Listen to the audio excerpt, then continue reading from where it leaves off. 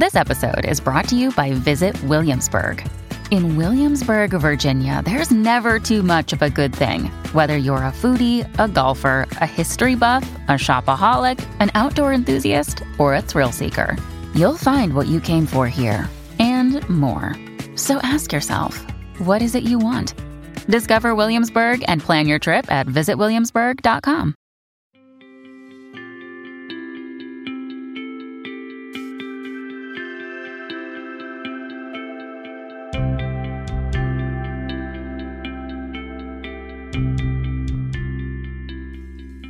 Hello, listeners, and welcome to Sailing the East podcast. I'm Bela Musitz. And I'm Mike Wasserman. This is our podcast about sailing the East Coast of the United States. In some episodes, we'll focus on passages and destinations. In other episodes, we will talk about boats, equipment, and techniques. And when we come across an interesting individual, we'll try to get them to be a guest on the show. Now, what makes this podcast a little bit unusual is that only one of us sails. Yeah, and that would be me, Bela. I've been sailing for over 30 years, not across oceans, but on lakes and coastal cruising on the East Coast of the United States. And I, Mike, know very little about sailing. In fact, those of you who know me well know that I don't know a stay from a shackle. So I ask most of the questions, and Bela will try to answer. Now, Bela, it looks like the weather's getting warmer over on your side of the Atlantic. What's going on with your boat? Well, that's a good question, Mike. Tomorrow, we're recording this, on March 23rd. And tomorrow I'm heading out to where the boat is, which is out in Rhode Island.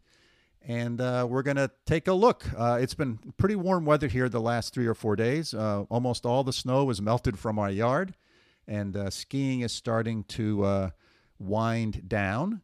And so we're going to take a look out at the boat. We're going to go out there and sort of see how it has wintered the weather and gotten through this cold spell.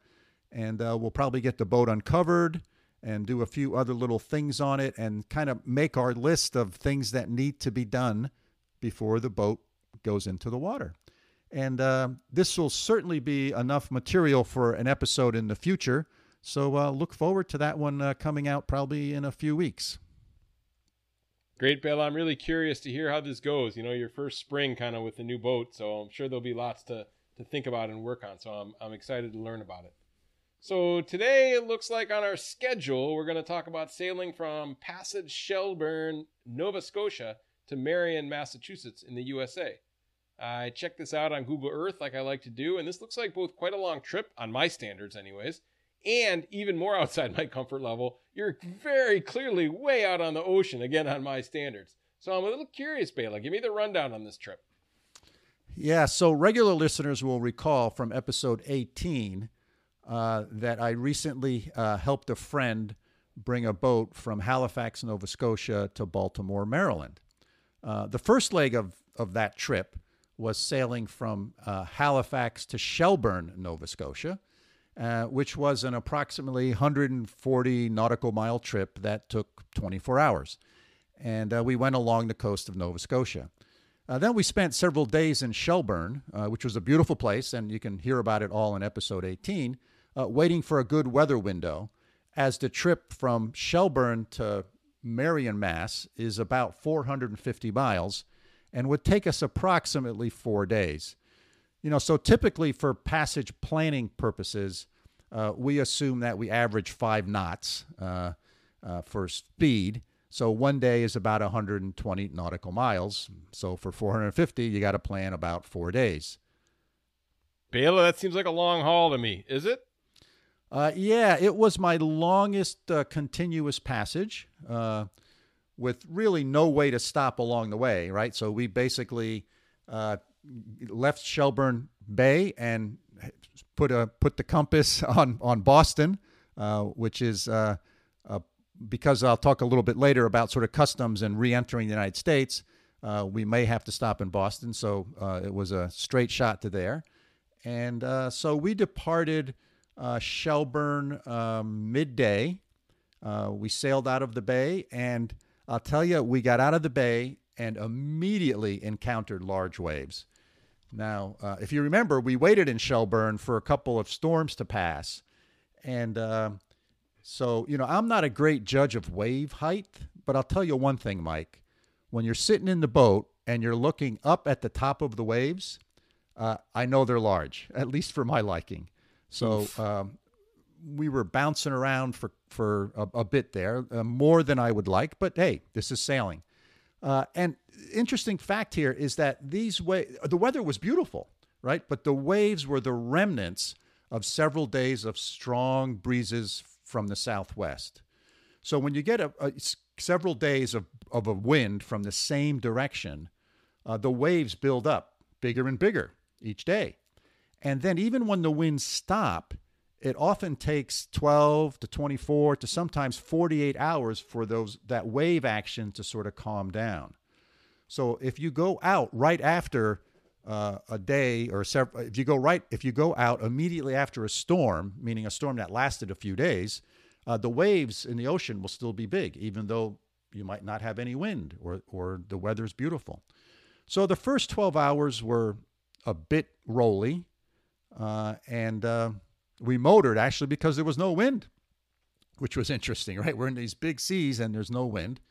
And then the winds shifted to the southwest, from the southwest to the north, which was perfect for us. So we knew this wind shift was going to happen, at least according to the forecast. So that's another reason we wanted to get moving. So needless to say, that first night I didn't sleep very much. And, for that first 12 hours of this trip, the seas were very confused. Wait, Bela, now I'm confused. What does a confused sea mean? Oh, yeah. Yes. It's a good question, Mike. So confused sea means that there was still leftover waves coming from the southwest, right? So the previous 3 days, the wind was blowing from the southwest. So the waves built up coming from the southwest. The winds died down, and now the new wind was coming from the northeast. And so now the waves were starting to build from the north, but there's still these leftover waves from the south. So these waves kind of bump into each other, and so you have waves in two different directions hitting the boat, which makes for a bumpy ride, let's just say. So normally if you have waves come one direction, you sort of get into this rhythm, right? The boat is very sort of rhythmic. It may be moving and rolling to left and right or fore and aft as you encounter those waves, but it's a steady, almost like, rocking a baby to sleep. Sometimes it helps me to sleep.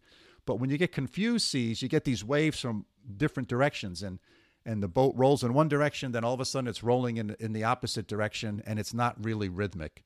So that's what confused Bela? seas are. Yeah. Bela, is that dangerous at all or just annoying? No, it's just annoying. Yeah, okay. It's just annoying.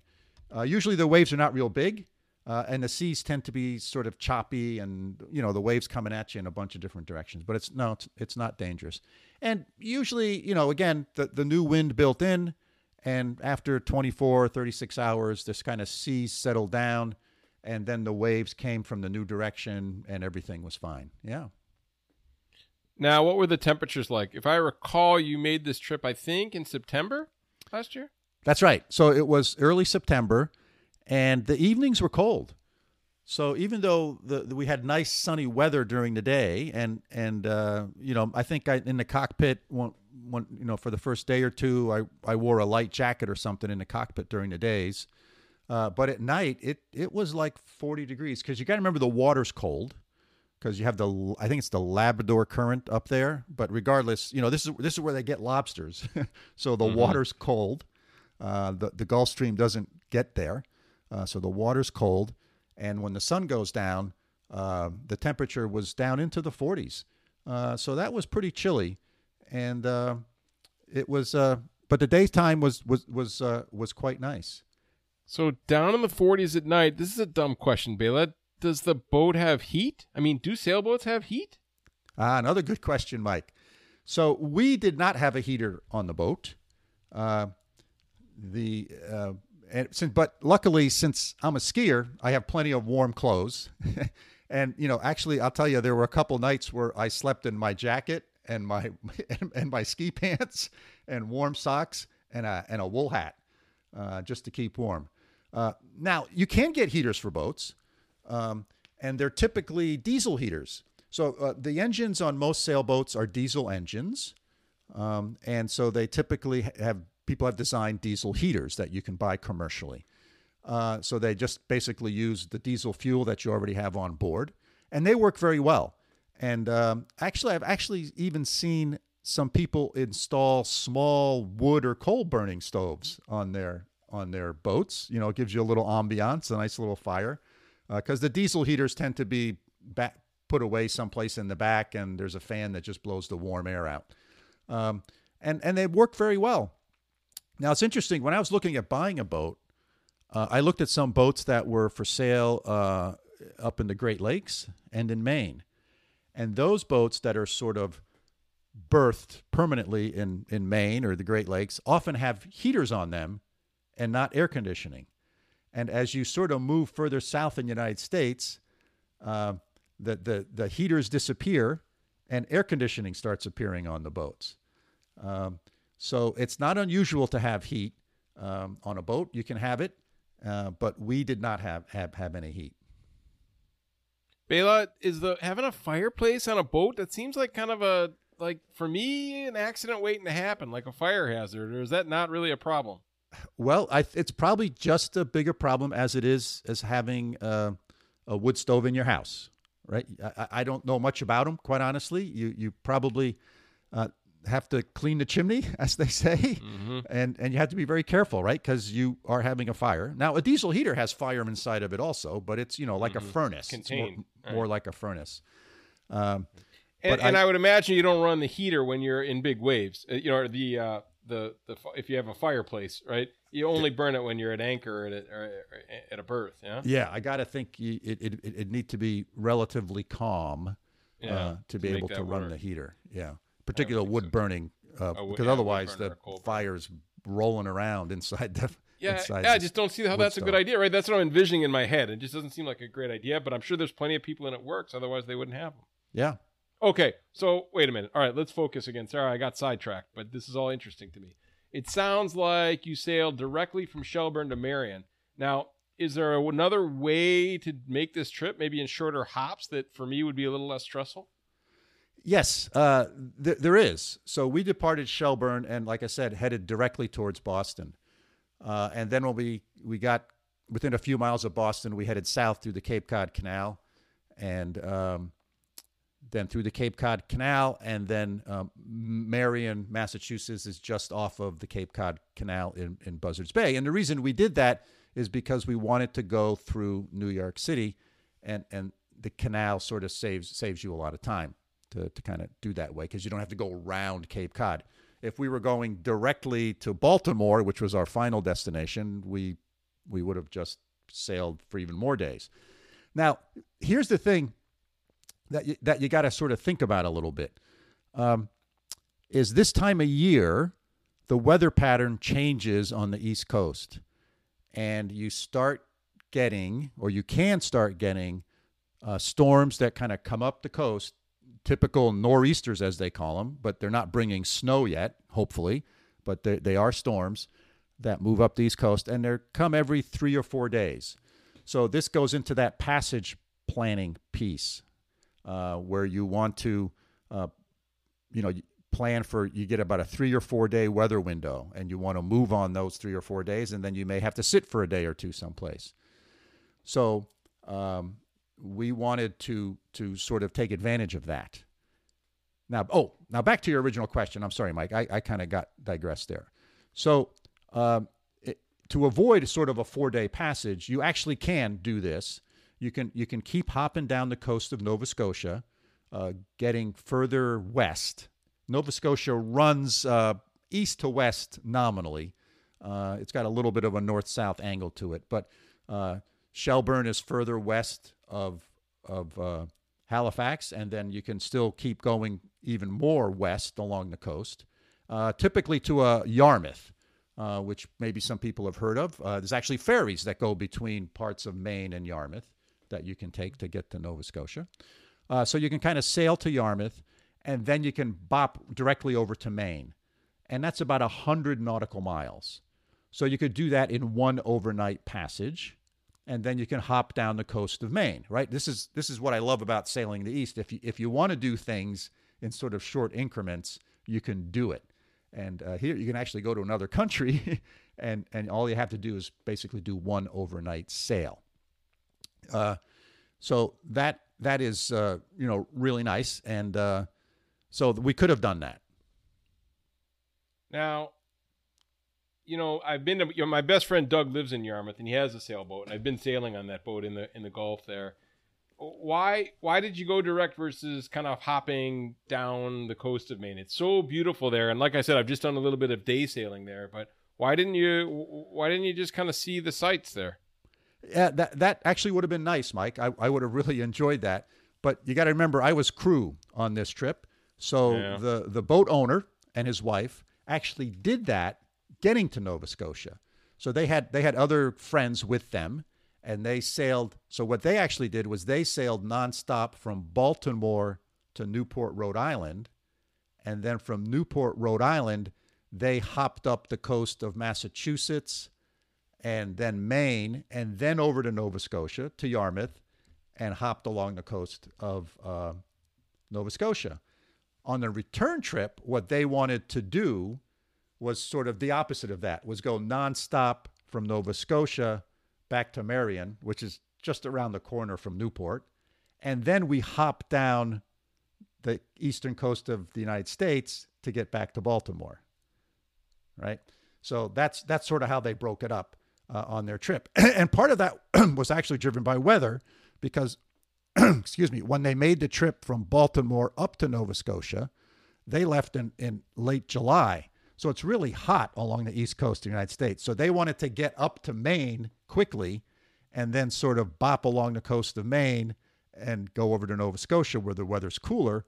And then on the trip back, we wanted to do the cold leg quickly and then sort of take our time on the warmer leg back down.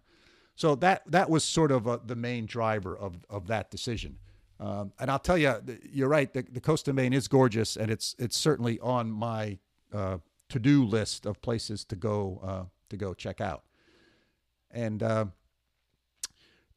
of this, again, it all goes back to being driven by weather. We had looked like a good 4-day weather window to make this trip from Shelburne down towards Boston or Marion. And so we did it. We took advantage of it because sometimes the weather windows can be much shorter. If we would have only gotten, weather windows of 1 to 2 days, then we probably would have hopped down the coast of Maine because that's what we'd have to do. Interesting. Okay, you mentioned earlier about kind of customs and reentry, and I've always lived near the border of somewhere, so I'm always kind of interested in this. How do you deal with customs and border patrol and reentry into the U.S.?